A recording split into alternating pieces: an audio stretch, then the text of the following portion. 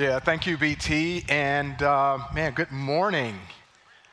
It's great to be back, back in the States, and it's an amazing trip. We got a chance to visit our partners in Kenya.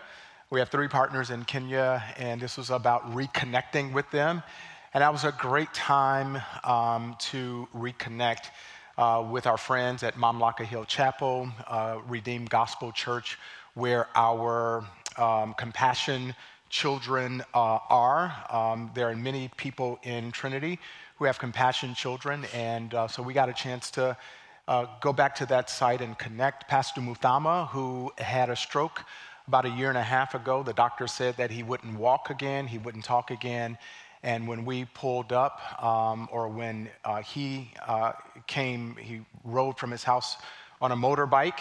Someone drove him, and he got off. He was walking, and he got off. He was talking, and so God is always the last one to have a say about that. And so it was great connecting with them. And Ruth Okello, who is in the Tala area, many of you know her. She is a rock star. She is doing work in that area that is absolutely amazing, and we celebrate that.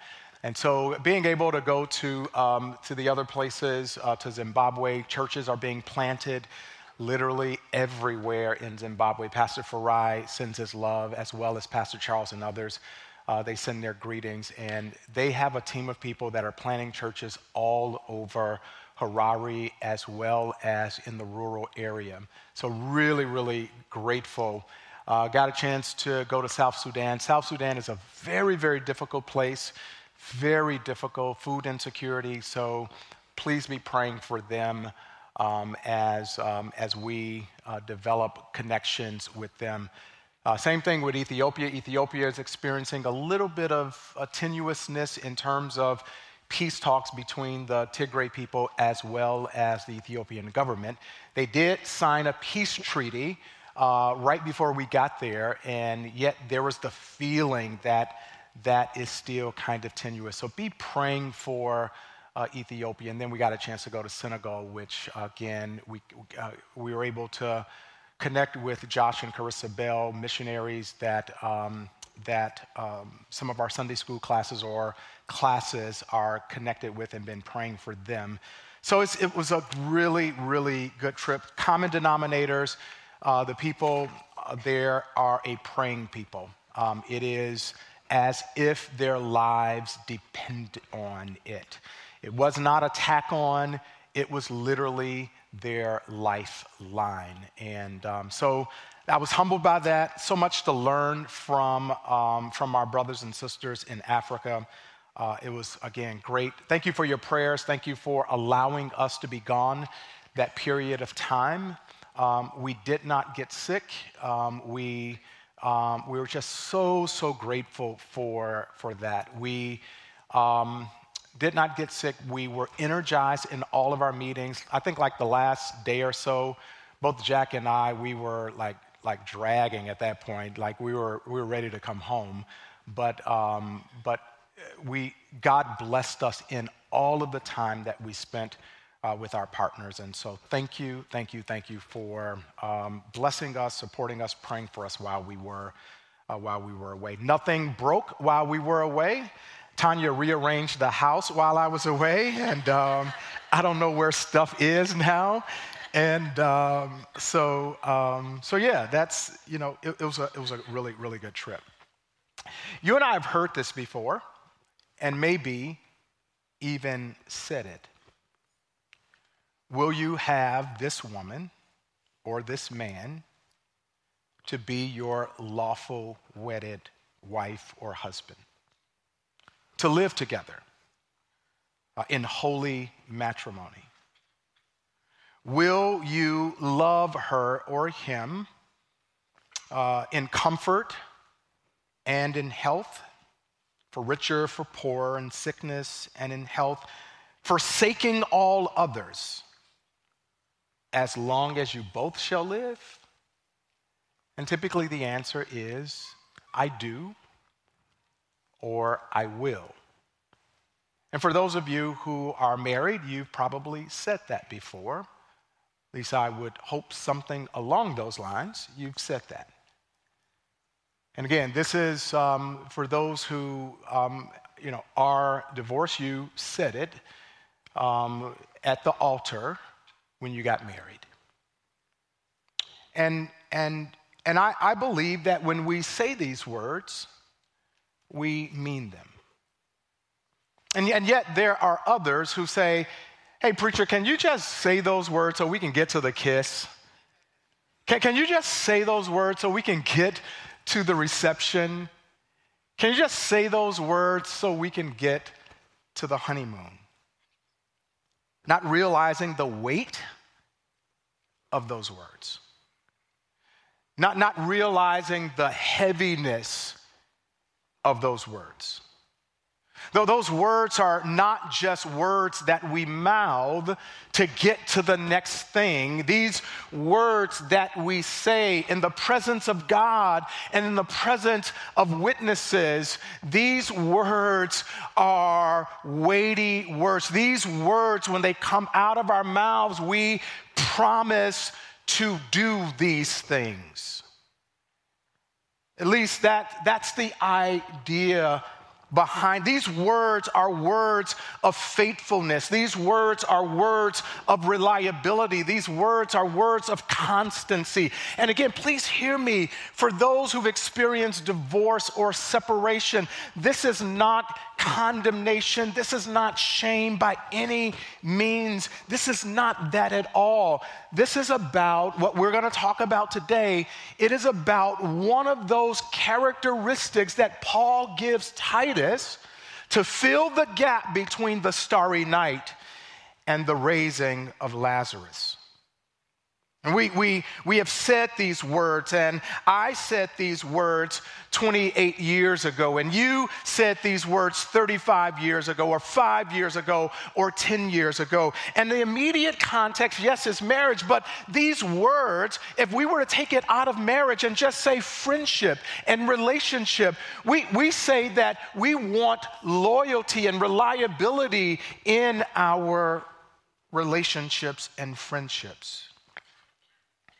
It is this sense that there's something that's missing in our world. If the starry night is the darkness, and the raising of Lazarus is the hope, the light, the yellow that Van Gogh painted, then there's a gap between the two. And there's this sense of disloyalty and unreliability that we kind of flippantly say our words and not even meaning to keep them.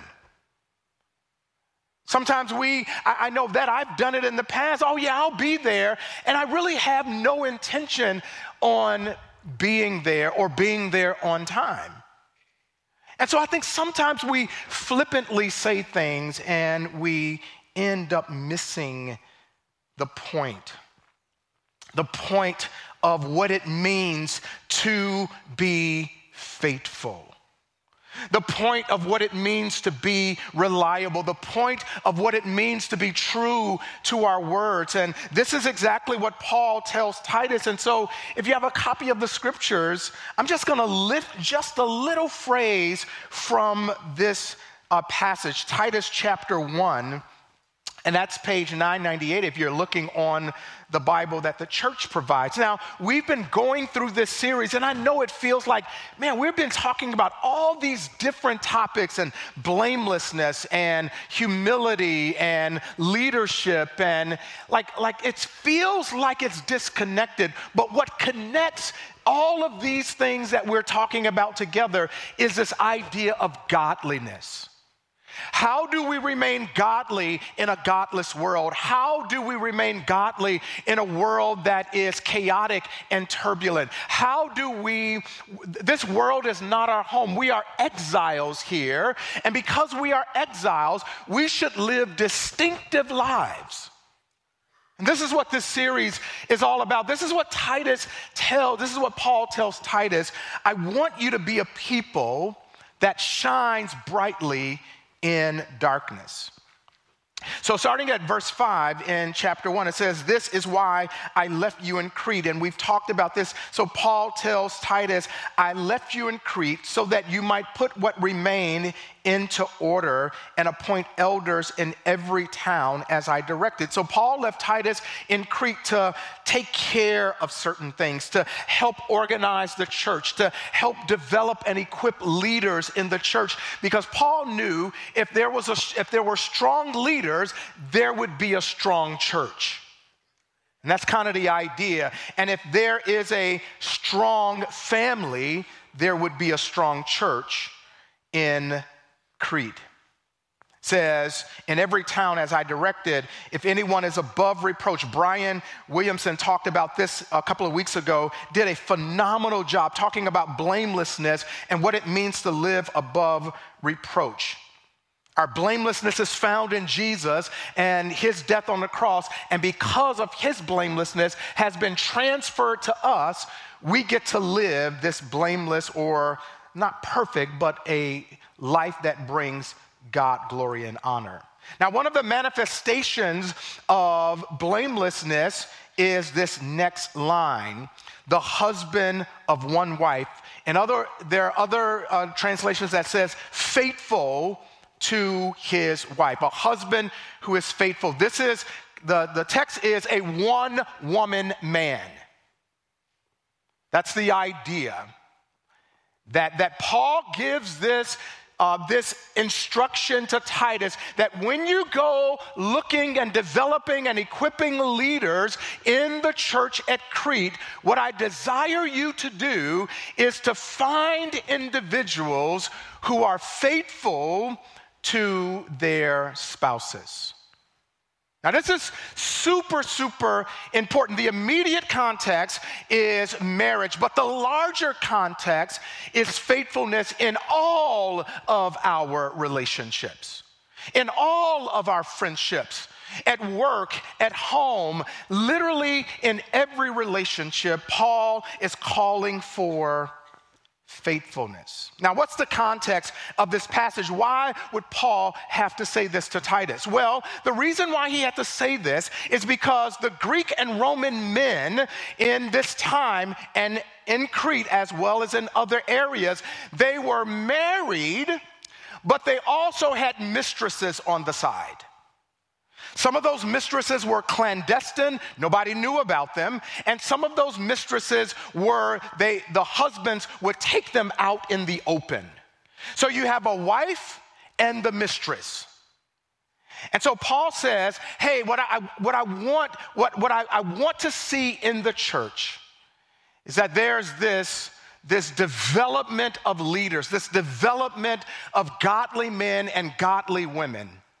So he felt the need to have to say the husband of one wife, to be loyal, to be faithful, to be reliable. Now again, this is not just in marriage. This is in literally every relationship that we have. So what does it mean to be faithful?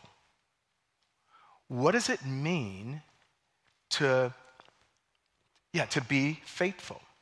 Well, there are at least 4 faces of faithfulness that Paul is after here. The first one is the performance of duty, the fulfillment of our duties and obligations wholeheartedly to one another, loving one another, respecting one another, sharing our joys and sharing our burdens, sacrificial love, rendering, in a case of marriage, rendering intimacy to one another and not using intimacy as a weapon, and withholding intimacy as a weapon. So this first one is that you and I, whether in marriage or whether in friendship, we have duties, we have responsibilities, we have obligations to one another. I have an obligation to carry your burden. Hopefully you have an obligation to carry my burden. I have an obligation to carry Tanya's burden, and she has an obligation to carry mine. I think I've shared this before, and I don't do this perfectly. I have failed at this over and over again. When our kids left, I just kind of said like we're empty nesters, and like I'm glad they're gone and they're out of the house and we did our job, and that's what I thought. And yet over in another place, Tanya is grieving. And I don't quite understand it because we've done our job. Like they're out of the house. They are doing their thing, and they are living for Jesus. And yet she has dealt mostly with the nurturing part, and I did not understand it.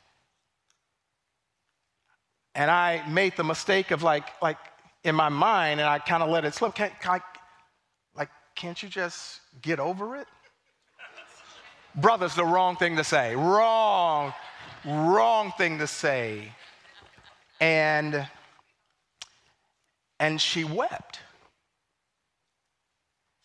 And it finally dawned on me, it's like, duh, you don't understand that she has nurtured and invested and poured in, taking them to soccer and lacrosse in that van. The conversations, and they're no longer there. And it was like, wow, I wasn't carrying the burden for her. I wasn't respecting what she felt. It's good to share the joy, but I wasn't carrying the burden. So the first one is the performance of duty. When you and I stand at an altar, I'm talking about married people, when you and I stand at an altar and we give our vows, we are saying to God, and we're saying to a watching world, that whatever I say right now, I promise to do it. Even when things get tough, I promise to do it. Even in rich and poor, in poverty, I promise to do it. Yes, the immediate context is marriage, but even larger than that, as friends, I promise to be there when you're down. So the first phase is the performance of duty, fulfilling of our duties and obligations wholeheartedly to one another. Our second phase is being true to one another's words and promises and vows, to be reliable, to have a trusted word. That is, you will do what you say you will do. It's about keeping promises. It's the second phase. So that I promise to be reliable to you, or I promise to be reliable. I promise to be trustworthy. I promise to keep my promises. When I say I'm going to do something, I am going to do it, even if it hurts. So that's the second phase. The third phase of faithfulness is a steadiness in allegiance, loyalty, constancy, monogamy, a one-woman man, a one-woman woman. It is about protecting our relationship from outside influences and temptations. It is protecting one another. It is one flesh, same team, seek the best, being unified. And that's in marriage, but that's in our disciple-making relationships. That is in our friendships. That is literally in every relationship. It's about being steady and loyal and constant, that I'll be there. And I'll be there for you. A fourth phase is when Paul said this, it is adhering or being true to a fact or a standard. Now, what Paul is after here is that God is the standard. God has been faithful from the very beginning. When God says, I am going to do something, guess what God does? He does it. When God promised Messiah, he gave us Messiah. God says, I will be faithful to give you goodness. I will be faithful to give you mercy. I will be faithful to give you myself. I will be faithful to love you. And the manifestation of God's faithfulness is all of those things. That even when we've been unfaithful, guess what? God has been faithful to us. Amen? So there's this sense where he is the standard. Now, we look at his standard and we align our lives with his standard. We align our lives with, if he keeps his word, then God, please train me to keep my word. If we see his reliability, God, would you please train me to be reliable? When we see God's trustworthiness, God, help me to be trustworthy. And to be able to even admit to God, God, I'm inconsistent. I am not loyal. God, I am selfish. God, I see all of that in you. Would you please help me to be like you in all of my relationships, especially in my marriage for those of you who are married? It's truly about this idea of he is the standard. Jesus is the standard. In the Garden of Gethsemane, he could have done his own thing, but he chose not to do his own thing. What did he say in the Garden of Gethsemane? Not my will, but your will be done. And so as a married man, as a married woman, as a friend, as someone who's discipling others, we take our lives, our inconsistency, our disloyalty, whatever it might be, our struggle with all of those things, and we bring it into alignment with his faithfulness. We say, God, please help me to keep my word. Help me to be faithful in all of my relationships. Help me to be faithful to my wife. And faithfulness is not just sexually, even though that's included. It is literally in every other area. God, would you help me keep my word to my spouse? Would you help me to keep my word to the people who are under me? Would you help me to keep my word to the person that I'm discipling, to the man or woman I'm discipling? God, would you help me to keep my word? God, I'm feeling like I am so stretched thin that I find myself being unreliable. So would you please help me? Because this is an area that I struggle in, God. Would you please help me to play on the same team and not to be selfish? Now, this spills over into, selfishness spills over into my life in this way, that I play fantasy football. Somebody said, yeah, woo. Bro, listen, I am doing horrible this year. I am in like 10th place, I think, out of a 10-team league. I used to be a Bears fan.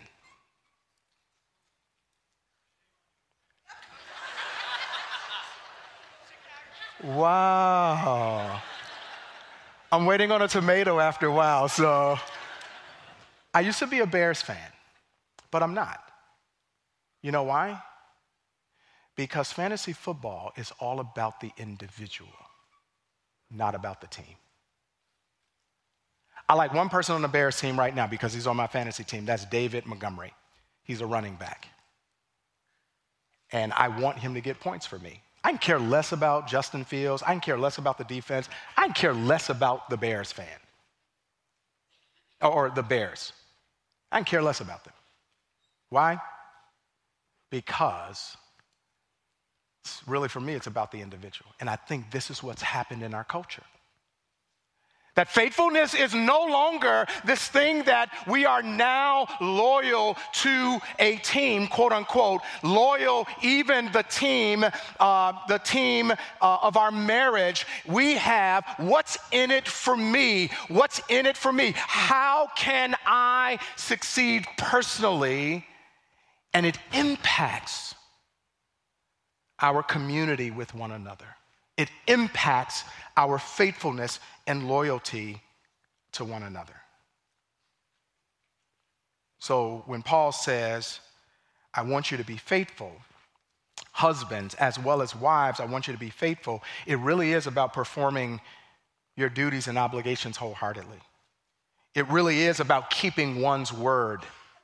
It really is about being steady in our allegiance and loyalty and devotion and constant in our monogamy. It really does mean that. It does mean that I am adhering to a standard, and that standard is God himself.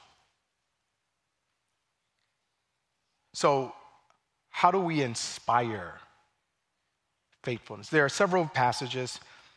I'll share these, and then we're going to hear from one of our couples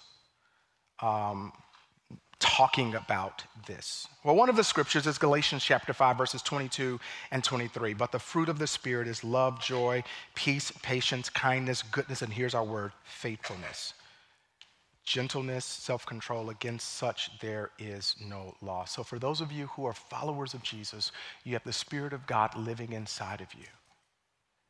And if you and I struggle with allegiance and loyalty and faithfulness and keeping our word, guess what? The Holy Spirit lives inside of every single one of us. And part of his responsibility, part of his job, part of his gift to us is to produce faithfulness, is to produce reliability, is to produce individuals who keep their word. Friends, listen, we are living in a dark and turbulent and chaotic time where it feels like it doesn't matter if a man or a woman or a friend keeps their word any longer.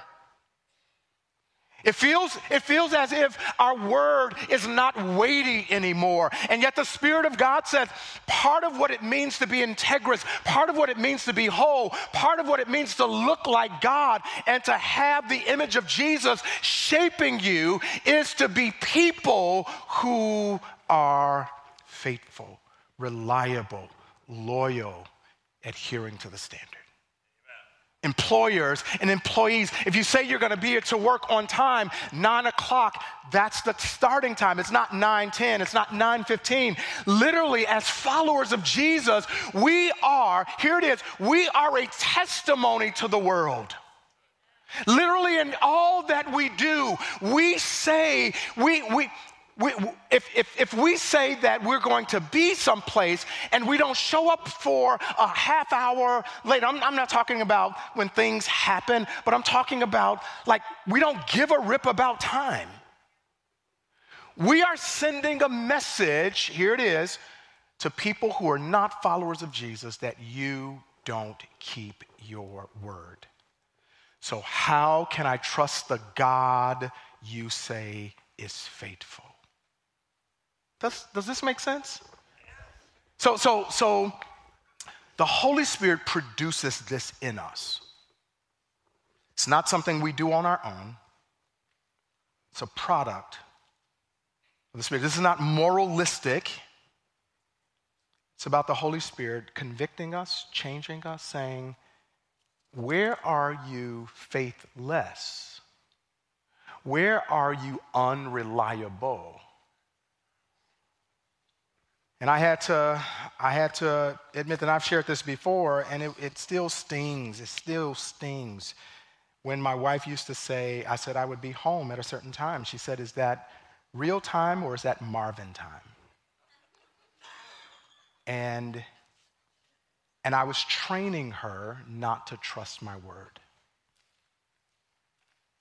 And I think we train and disciple people in the world not to trust us when we're unreliable. We're discipling people. It's just how are we discipling them? So God produces through the Spirit faithfulness in us.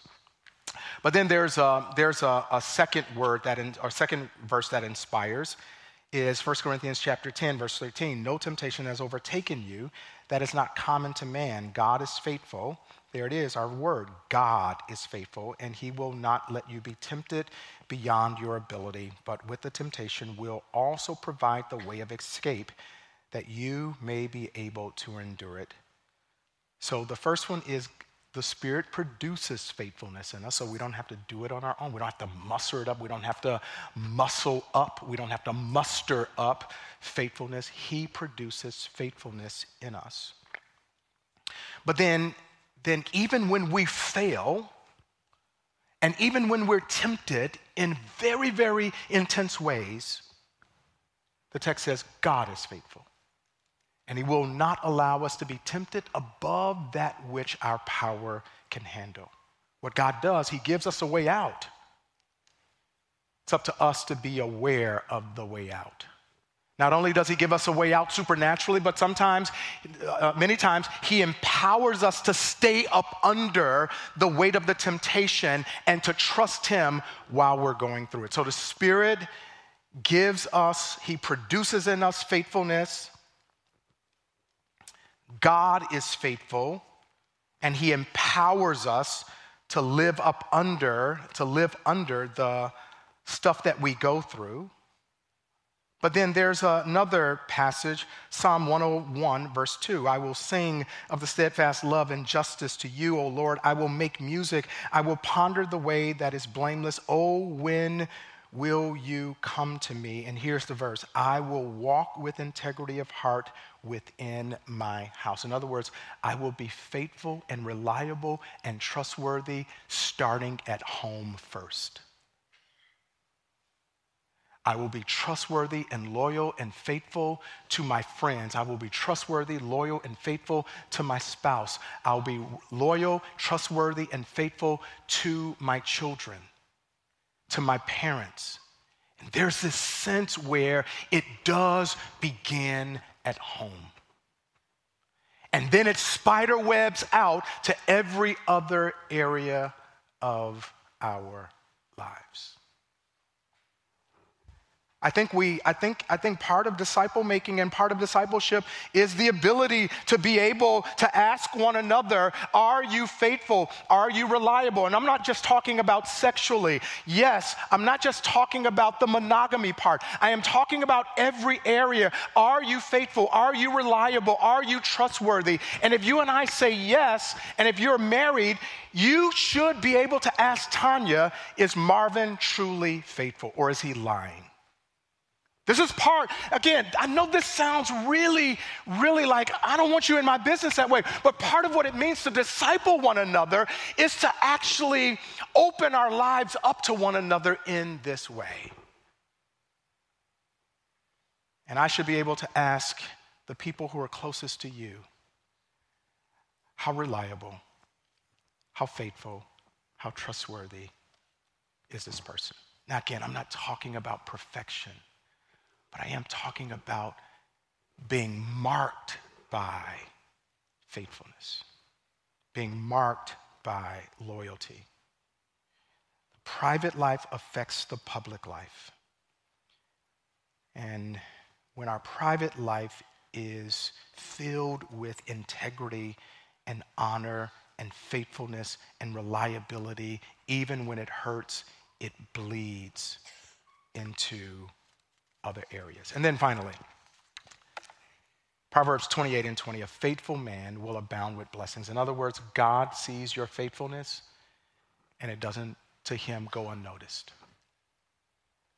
He sees how faithful you are in your marriage, even when your husband or wife has not been. He sees that you've been a faithful daughter and a faithful son when your mother or father got sick. He sees that you are a faithful employee, that you are reliable and you're trustworthy, even when there are office politics, and you are faithful to God and faithful to the job you said you would do. God sees that you've been faithful to your friends, even when your friends are down and sick and tough, and they're going through tough times. God sees that. God sees that you are loyal, and when everybody else has run away, you have stayed there. You have been a constant source of encouragement. God sees that. He is not, it's not like he doesn't notice it. He sees it, and the text says he will bless.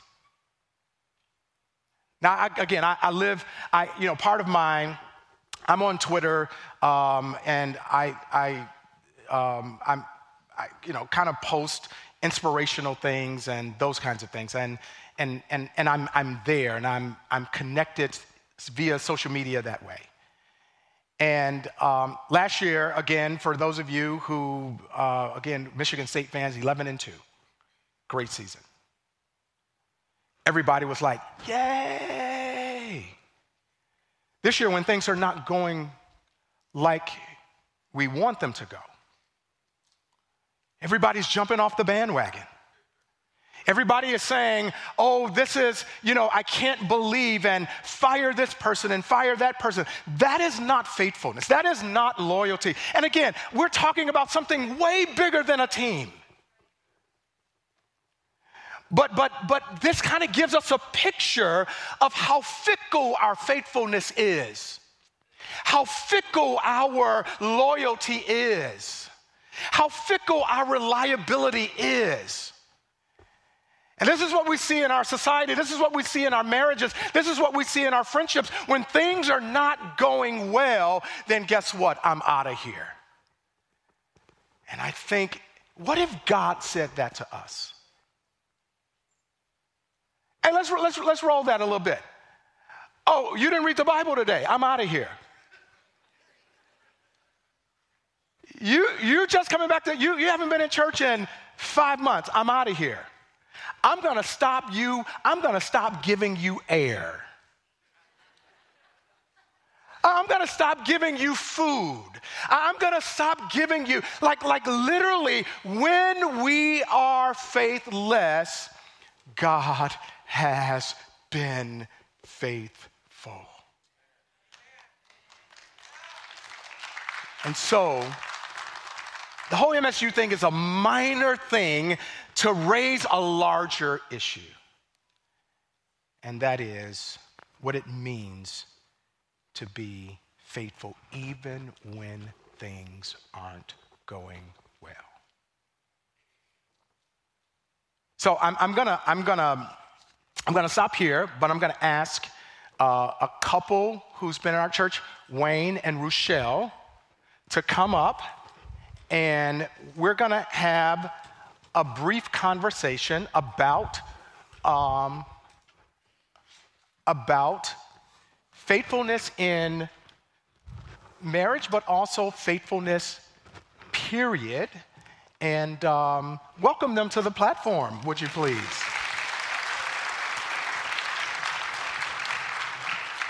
So Wayne and Rochelle, they are part of the Reengage community. And I love that community. I love what God is doing there. And I'm grateful. I'm grateful for you all being here today. So tell us, how long have you been married? We've been married 15 years and looking for another 15 times 10. Oh, that's a good answer, Wayne. That's a good answer. So 15 years, all right? So when you were going to say something. Okay. So when you hear this whole idea of reliability, faithfulness, trustworthy, keeping your word, Jesus as the standard, what do you think are some reasons why, again, you can't answer for the whole world, but what are some reasons why you think people might be unfaithful, not reliable, not trustworthy, and using their own standard as the standard? What would you say to that as why people might not be faithful? So I think the first thing is, what is our standard? Is it the world standard? Is it God's standard? Yeah. So it's, what are you benchmarking yourself against? And so for us, God is the center. The second thing is that there's so much distraction. For us personally, we both have careers, we have busy life, we're always, we have kids with a lot of activities. Yeah. There's a lot of things that just takes our focus away from each other. There's the internet, social media. One can get lost for hours and didn't even know they get lost of hours on Netflix. And so there's so many things that could just make you disengage from being in a relationship, being faithful, honoring your word. Yeah, absolutely. Absolutely. Wayne, what would you add to that? Yeah, also being faithful requires guarding your heart. So it's like, it's not just, a lot of people think faithful, think sexual, being monogamous. But it's more than that. It's guarding your heart both from the outside temptations as well as factors inside. So it's like, guard yourself from the persons will see a happy marriage and want to destroy that or give problems with that. But also within, you also have to make sure that you're not complacent and you're not neglectful. Because, some people have the question of saying, or have the statement of saying, the grass is always green on the other side. But then when I hear that, I always say to myself, why is it greener on the other side? Is it not that you're tendering to your grass, fertilizing it and watering to make it greener? Yeah. And so that's the thing that builds that faithfulness. Yeah. Is just taking care of your marriage inside is God faithfulness. The other thing with marriage, I guess, is that unlike most other things, it's a lifetime commitment. Raising kids is an 18-year commitment. Your job is a 45-year. Sometimes more than 18 years.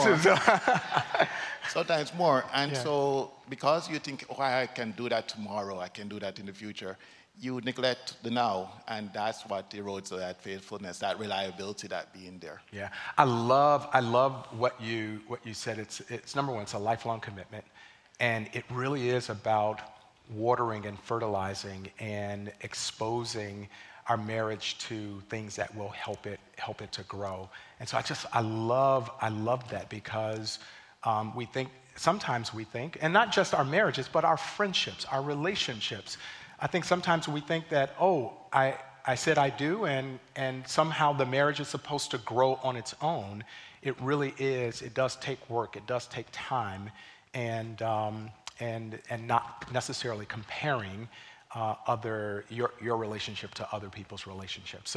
So here is another question. So we talk about the Holy Spirit producing faithfulness, reliability, trustworthiness, keeping our word as spouses, but also as friends in our lives.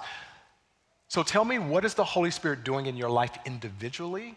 And then what is the Holy Spirit regarding faithfulness? And then what is the Holy Spirit doing in your marriage as a collective? Okay. All right, so the Holy Spirit kind of keep you grounded in the Word of God. It kind of takes you back to Scripture. Anytime you're faced with a question or a problem or a situation, somehow the Holy Spirit is just there giving you that Word of God to inspire you and guide you. And so for me personally, it changes the lens that I look at life at. Both marriage, both growing kids, both working at the workplace, it changes the lens. It makes you first look at life from God-centered, and then it also makes you look at Rochelle as my helpmate, the one here to help me. So even if something goes wrong and we have an argument and we have a discussion, it's how are we going to helping each other? It's not criticizing. It's seen as well as helpful. And also, the Holy Spirit helps me to, through those lens, be willing to be a servant. Just like how Jesus is a servant to the church. Is being servant to her and not saying that it's like I'm putting myself down, per se. I'm just lifting her up. Yeah. Is how the Holy Spirit helps me to be grounded. And it also convicts me, because I'm not perfect. So, when I do things wrong, when I say I will be here at 5 and I'm walking in at 6 and stuff like that, the Holy Spirit convicts me and says, what you did was wrong, or how you reacted in this situation was wrong. And so it makes me think about it and go and ask for forgiveness from her for the actions that I do. Sure, absolutely. Rochelle, you anything to add to that? No, I think he did well with Okay, that. he did. So what is the Holy Spirit doing for your marriage? How is the Holy Spirit at work in your marriage? That's individually, but in your marriage. I think one of the things that he has taught us is it's not just, you can't just go on your feeling. Because sometimes how you wake up, you make a commitment and you may not feel like doing it. It's being true to your word. I said I was going to do this. This is what I was going to do. And so for me is when Wayne needs me, I'm going to be there. It's priority, God, family, and then everything else, And so therefore, having that lens, making sure that we're together. But it's also, when you've gotten so much blessing, it helps when you're pouring it out too as well. So it's having a community, having somebody else who you're walking with, you're helping them on their journey, so that you're not doing this life alone. And there are people who, when we're not doing what we're doing, or they're like, Rochelle, you could do this better, it helps us to be accountable for that as well. Absolutely, absolutely. So let me ask you, you mentioned something.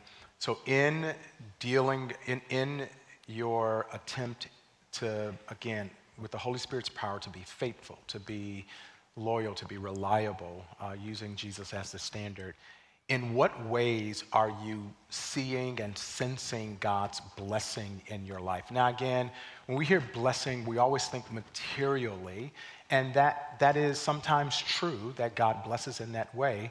But what are some blessings? Are some blessings you're experiencing in your marriage? Because again, man, God, I'm attempting to be faithful. Allow the Holy Spirit to cause us to be faithful. What are some blessings you're seeing, being sensitive to the Spirit in that way? Well, I would say the main blessing, as most persons think it's financial, but the main blessing I think is joy. I think Joy? Yeah. Okay. All right. Joy in our household. We have 2 boys. Thanksgiving is coming up. We always come, the house is joyful. It's always full of love. And so it makes me happy to come home in the evenings. It's made me happy to hang around on the weekends. I'm not trying to escape and find somewhere. So it's blessed the house with joy. It's also blessed us with a level of commitment. I mean, a couple of years ago, about 14 years ago, so early in the marriage, I actually turned to her and said, let's leave Jamaica, let's pack up and come over here to the U.S. and see what life has for us. That was our tall ask, but the Holy Spirit made us know that, it's going to be a hard time, especially be back in school full-time on a low income. But the Holy Spirit kept us together, knowing that we were working towards something further. Absolutely. And so the joy is here now. Absolutely. I think one of the things it does too is that faithfulness. It's just this undertone, and it just shows. It's like it takes your marriage from one level to the next. It guides how we make decisions. Long term, short term. I know Wayne's my ride and die. So when we're making decisions, did you just drop that? I know. So when he says to me, Rochelle, let's forego this vacation for a long-term goal, I trust him. I know that he has my back. I know that this is something that he's good for. And so we can start seeing things. I'm not hiding any account or any money from him because we're on the same page. Yeah. And beyond that, it also, you get to see the blessings of that because it changed not a financial tree. We're able to make decisions that our parents couldn't make. We're able to do things. We get to walk together. We get to talk through it. It's not always easy. We have different opinion on how to do everything, but I know we start with the consensus. He loves me, I love him, and then we move the decision from there. So even when we're disagreeing, it doesn't mean that we can't come to a decision. We just have different place where we start. So it helped with how we manage conflict. It helped with how we raise kids. We have better conversation on how to tithe, and we just see the abundance just coming back in. I mean, Wayne talked about, when he asked, let's leave everything. It allows us to take big risks like that. Yeah, and the life we have now, the abundance of friends, of family, I have my 3 o'clock persons that I call 3 a.m. It's just amazing. I thought I'd never have that, but God just fills all those gaps with all those sacrifices and with just that level of faithfulness. Yeah. Thank you all so much. Can we give it up for the Nesbitts? Thank you. And you heard them say that this is not perfection. They go through their issues. We all do. But it really is about being loyal and faithful and trustworthy as we relate to one another. Some of you are doing that. Some of you desire that. And, you've gone through all kinds of stuff, and you're still there. You've gone through all kinds of pain, and you're still there. The Tuskegee Airmen, that black,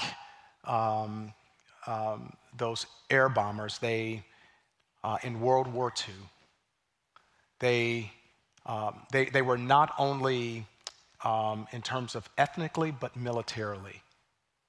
They were called the Red Tails, and they were called the Red Tails so they would be identified. They painted the tail of their planes red. They were called in because bombers were, our bombers were being decimated, losing hundreds upon hundreds. And these airmen flew alongside these bombers. And this was their motto. This was their motto, and as they flew, it says, the last plane, the last bullet, the last man, the last minute, we fight. Let me say that again. The last plane, the last bullet, the last man, the last minute, we fight. And as followers of Jesus, we fight for one another. As men and women, we fight for our marriages. As men and women, we fight for our friendships. As men and women who follow Jesus, we fight. The last plane, the last bullet, the last man or woman, the last minute, we fight. That's what it means to be faithful. When all hell breaks loose, we fight for one another. We stay there. We're loyal. We don't give up on one another because our Heavenly Father did not give up on us. Amen. I'm going to ask the elders and prayer team leaders if you can come forward now as we stand and have a closing prayer. All the prayer team members who are praying today, all the elders, if you can come up front, if you're part of the prayer team, come up front. Come up front. And if you need someone to pray with you, pray over your marriage, pray over your friendships, pray over your relationships at work, pray over literally whatever, our team is here to pray with you and pray for you. So let me pray for us. So Father, thank you for your faithfulness to us. Yeah, forgive us for not being faithful to you. And we don't mean it. We get distracted. So many other things get in the way and we lose focus, we lose sight. And because we're not faithful to you, we end up not being faithful to the people we love the most. So forgive us. And we say by the power of your Spirit, infuse us with a reliability, a faithfulness, a courage to be faithful even when it hurts. Pray you would take the distractions away. We would limit the distractions so that we might follow you. We would guard our hearts, as Wayne says, that we would guard our hearts inside and out, limiting all the stuff that comes our way. Because we want to fight on your behalf and we want to fight on one another's behalf. So bless your people, keep them, cause your face to shine upon them, be gracious to them, turn your countenance toward your people, and give them your peace. We pray all of this in Jesus' name. Amen. God bless you. Have a great week. We'll see you back here next week.